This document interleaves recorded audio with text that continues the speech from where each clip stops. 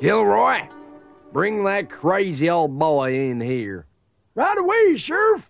Like sometime today. It's all right, Kilroy. No need to push. Oh, hello, Sheriff Bull. Are you going to let me go yet? You have kept me here for a week now, you know. Well, you just might be in luck. Your sweet old manners here, boy. Oh, God, really? Oh, I see. Ah, well done, Marina. Yes, hello, Mother. Mother, this is Sheriff Bull. Sheriff Bull, Mother. Speak to me. Oh, she's got a sore throat, actually, at the moment. She's lost her voice, you know. Now, you put me in mind of someone. I say, Sheriff, by way of thanks for putting me up in one of your cells for a week, how about I ask you to press the button on the randomizer for me today? Right. Oh, I wonder how likely it is we'll land on an episode from a series we haven't yet seen come up. About as likely as there's snowball in the Arizona desert.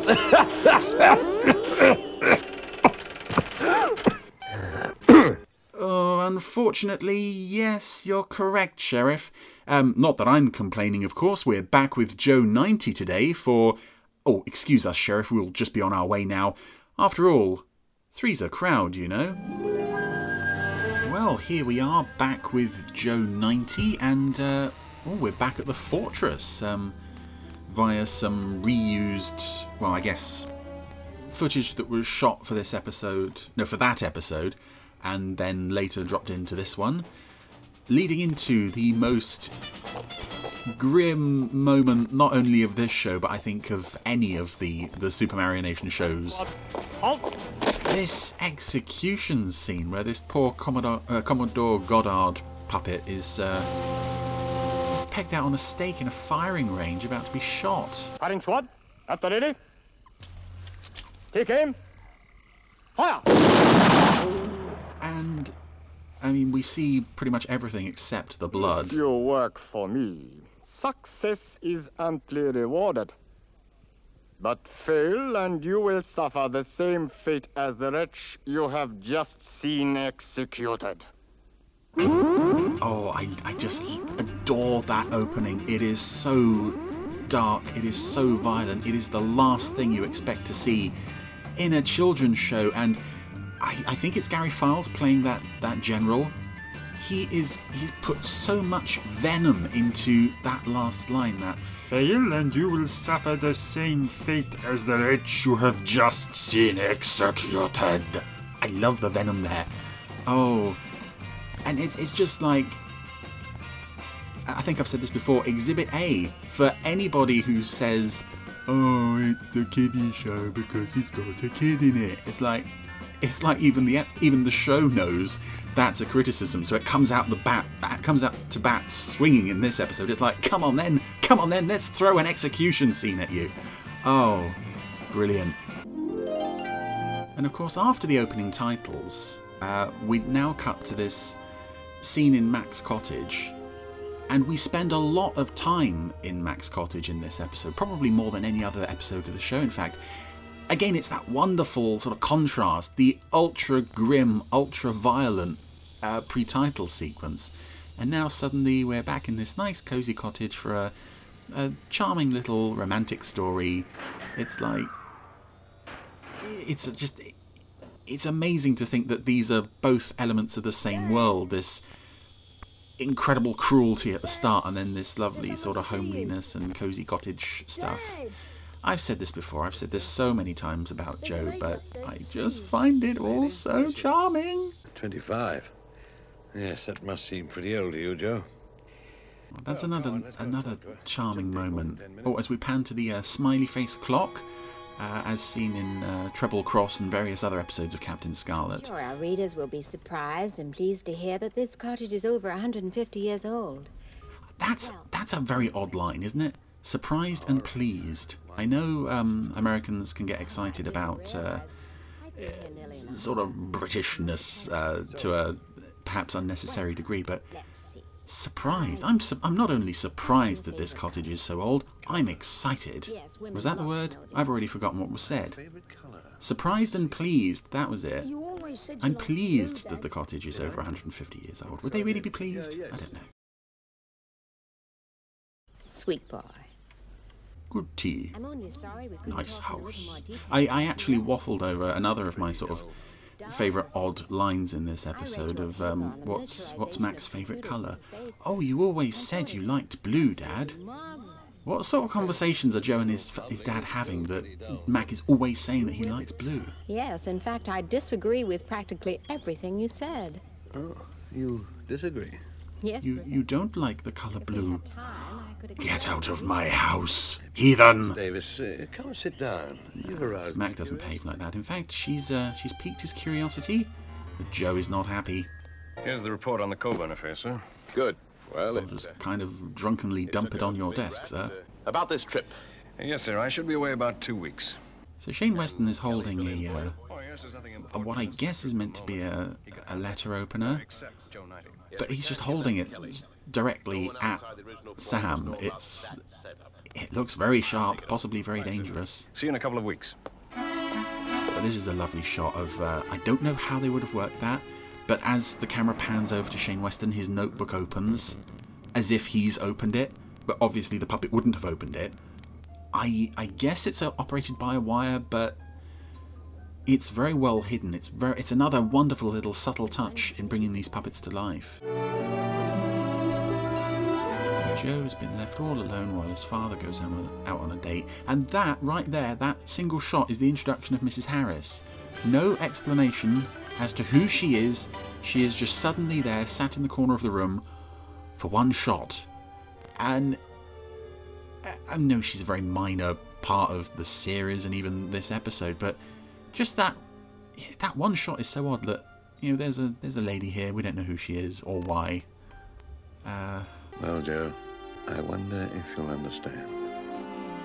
Again, this scene and so much of this episode highlights the emotional maturity of this show, that Mac is considering the fact that Joe might have feelings if his father gets involved with Angela Davis. Tuesday, the opera. Thursday was a lecture, but supper afterwards. What a thing to come back to. I love this part of the episode as well. It's like Professor McClane is having a good time. He possibly might have found happiness. Oh, this hugely inconveniences our operations at WIN. We are going to have to do something about this. This man who's supposedly Sam Luva's friend, he cannot be allowed to enjoy himself. This is just not acceptable. And of course, ultimately, you know, their concerns are proven justified, but it does speak to that sort of element that WIN seem to Hi, Mac. assume they have the prerogative to just interfere with Joe and Mac's lives whenever they feel like it. Very sinister, but in a darkly amusing way. I don't like her. She's too smooth. Yes, I'm beginning to have my suspicions about Miss Davis. I mean, I've never Do you know met when her you're or probably anything, seeing her but again? the mere fact of her existence, that sets alarm bells ringing with me, Joe. I'm glad you can substantiate my absurd conspiracy theories with a hard fact, Joe. Makes me feel better about betraying my best friend and potentially ruining his life. Thanks, Joe. There's still so much. And of course, what do you do when you suspect a woman who, at this point, hasn't actually done anything wrong, even though she is a baddie? What do you do about this woman you're suspicious about? You record her brain without her consent. Of course, it's just what you do. Oh, I love this show. I love how grim this is. And you would think as well that Mac might have some sort of alarm for when the Big Rat is in operation without his knowledge. Blast! What's wrong, Mac? Oh, nothing. It's just that I promised to take Joe fishing this afternoon. I forgot all about it. Oh, never mind. Joe's a sweet Wait, child. weren't you down at the He has his bay, whole or life before where was that scene actually where you were sitting by the water? Did you just... You know I'm right. I mean, I suppose they're meant to imply that Mac forgot to take Joe fishing because he was busy, he was distracted with Angela, but no, we saw him just sat on the shoreline just reading a book. That's odd. I've never realised that before. Now let's try and find out what's going on. Okay, Uncle Sam. I'm ready. More I wonder how far this would have gone on for if it had turned out that Angela Davies was actually completely innocent. Would Sam and Shane have just taken it when Joe said that she's not hiding anything. Because remember, they're giving Joe Angela's brain pattern to find out what her evil plan is. As we've seen in Double Agent, the brain pattern transfer, he sometimes acquires more than just the knowledge and experience. What if he received her desire to keep her plans secret and said, "No, Uncle Sam, she's not doing anything," and Sam and Shane then just had to accept that, but actually she was doing something naughty. Conversely, what if, well, as I said, if there was no evil plan, how much further would Sam and Shane go in just ruining Mac's life? This entire sequence of Joe recounting Angela's plan to Sam, I don't feel that this is perhaps as well presented as it could be, because we know going in that it's not real, we know going in that it's hypothetical, and it goes on for such a long time. It's sort of bordering on, when we get to the end of it, it's bordering on sort of dream episode. Why on earth did we spend so much time with this-ness? I don't think this needs to be anywhere near as long as it is. I'm wondering if maybe the episode is slightly underrunning, and this is a handy spot to sort of pad it out a little bit with some sneaking around in the dark. And of course you don't have to write any dialogue for this. I thought I saw a light upstairs in the cottage. I didn't see anything. Relax. See, again, that is an odd detail. So, Uncle Sam, I'm imagining that while Angela is down in the basement drilling a hole in the safe, one of the baddies will think he sees a light coming on upstairs in the cottage. But he won't. He will be mistaken. Well, thank you, Joe. That's a thrilling addition to the story. I just think, yeah, that is a really obvious example of padding in this whole sequence. Although we just got a nice pan from the safe where Angela's wired the explosives to it panned across the floor and came to her feet. I just noticed we rarely see oh, she's got the big rat master drawings and circuit diagrams. We rarely see puppet shoes, and she's wearing a pair of tiny high heels. I just think it's so wonderful when you see moments in this show where it's an everyday item that's had to be specially produced in miniature. Same within the cottage earlier, there were these sets of sort of head-shaped mugs with a nice shiny finish like you would get on such mugs in real life. Beautiful attention to detail in these shows. So, Joe, how exactly are the baddies going to get back home? Well, Uncle Sam, they're going to catch a World Airways AV-21. But, Joe, isn't that the same plane that you were messing around with in Splashdown? Yes, that's right, Uncle Sam. And now it's changed to a CV-9, Sirenian Airways. But, Joe, why are you telling me all this? How is this relevant to the story? Couldn't this be over by now? No, Uncle Sam, I must tell you every single scintillating detail. Do you want to know what seat numbers they've got on the flight? No. Again, just say she's going to rob the safe and give it to some bad guys. Okay. And now the plane's landed at the other end, and it's AV-21 World Airways again. That was, I think, a common production goof in early episodes of Joe 90. They would never keep those two planes separate. They would always mix up those shots. The usual arrangements. Gold? Gold. Some people will do anything for it. And again, that's a very odd place to stop the story. It's like, how are they going to pay the baddies? Oh, they're going to pay them in gold. Ah, that's a good point to end the story. I was just looking there, though. The General's fortress house, the interior, I think the same set appeared in International Concerto as well, but it looks very much like Lady Penelope's house. The wallpaper, you could almost imagine that the General would get up and ring for Parker. Break his heart. Yes. Look. Yes, I don't see your problem with this, Joe. It's what I was planning to do anyway. You've got your chance. but if you cock it up, I am wreaking emotional devastation like you wouldn't believe. Remember the jungle? The waiting in the courtyard? No. The sound of the firing squad? Failure cannot be tolerated. Stop. All right. Oh, I love that confrontation between Joe and Angela. I noticed actually that Joe seems to have a streak of gold running through the top of his head. But yeah, I just love how creepy and sinister he comes off there. And Sylvia as well does a really good job in This is the hardest decision I've ever had in to this make. whole episode. I think actually it's. You're so sweet. I could believe that this episode was written specifically to give her something to do, because although she plays Mrs. Harris and various other female guest roles, she never really gets anything meaty to do in this show. You're happy here with Joe. But Angela is a good character because she's so multifaceted. She is pretending to be nice, but she's also the baddie, and yeah, I love that showdown between her and Joe, especially the way it's directed. As it gets more and more intense, the camera angles are tilting, and then she hears the wonderful sounds of the guns. Thank you. I'll drive you to the station.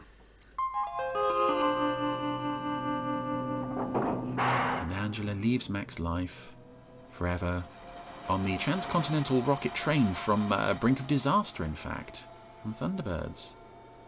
Again, we have all this footage, we may as well reuse it. I'm Sam Louver, World Intelligence. Look, I don't want a bodyguard. It will only attract attention. Please leave me alone. I'm here to arrest you. That is another moment that I don't understand in this episode. She's a baddie. She's leaving on the train, presumably to... I don't know, either she's going to go home, which I don't think she would do, or she's going to go and hide. Why does she think that a government agency is going to provide her with a bodyguard? Wouldn't she be sort of, oh my god, World Intelligence Network, panic? Well, I've learned over the years to judge people, and I'm glad my instinct... I leap to conclusions at the earliest possible opportunity, Joe. I judge people without giving them a moment to prove themselves. Put another log on the fire, Joe. The episode that opened with the most violent, brutal scene in the show's history ends with perhaps the coziest, with another log being put on the roaring fire. Anyway, that was Three's a Crowd. Despite the fact that not much happens in it, I've always had a soft spot for this one. I hope that it's one that more of you are familiar with now, having perhaps seen it more recently on the wonderful new Blu-ray. That opening sequence is really something special. I don't think that the rest of the episode necessarily lives up to it, but you do have that sense of that looming threat over Angela Davis, because she was watching that execution right at the front of the episode. She knows what's going to happen to her if she messes up, which in a way kind of makes her sympathetic as well, because although she's a baddie, although she's out to get Mac's secrets, and we don't want her to succeed in doing that, we also know that if she doesn't get away with it, she's going to be pegged out and shot at. Oh. Well, Angela Davies has gone from Mac's life. She will not be getting shot at. She's probably locked away in prison somewhere. Much to Sam Louver and Shane Weston's glee, I'm sure. And Joe 90 as always brings me a lot of glee. Bye-bye.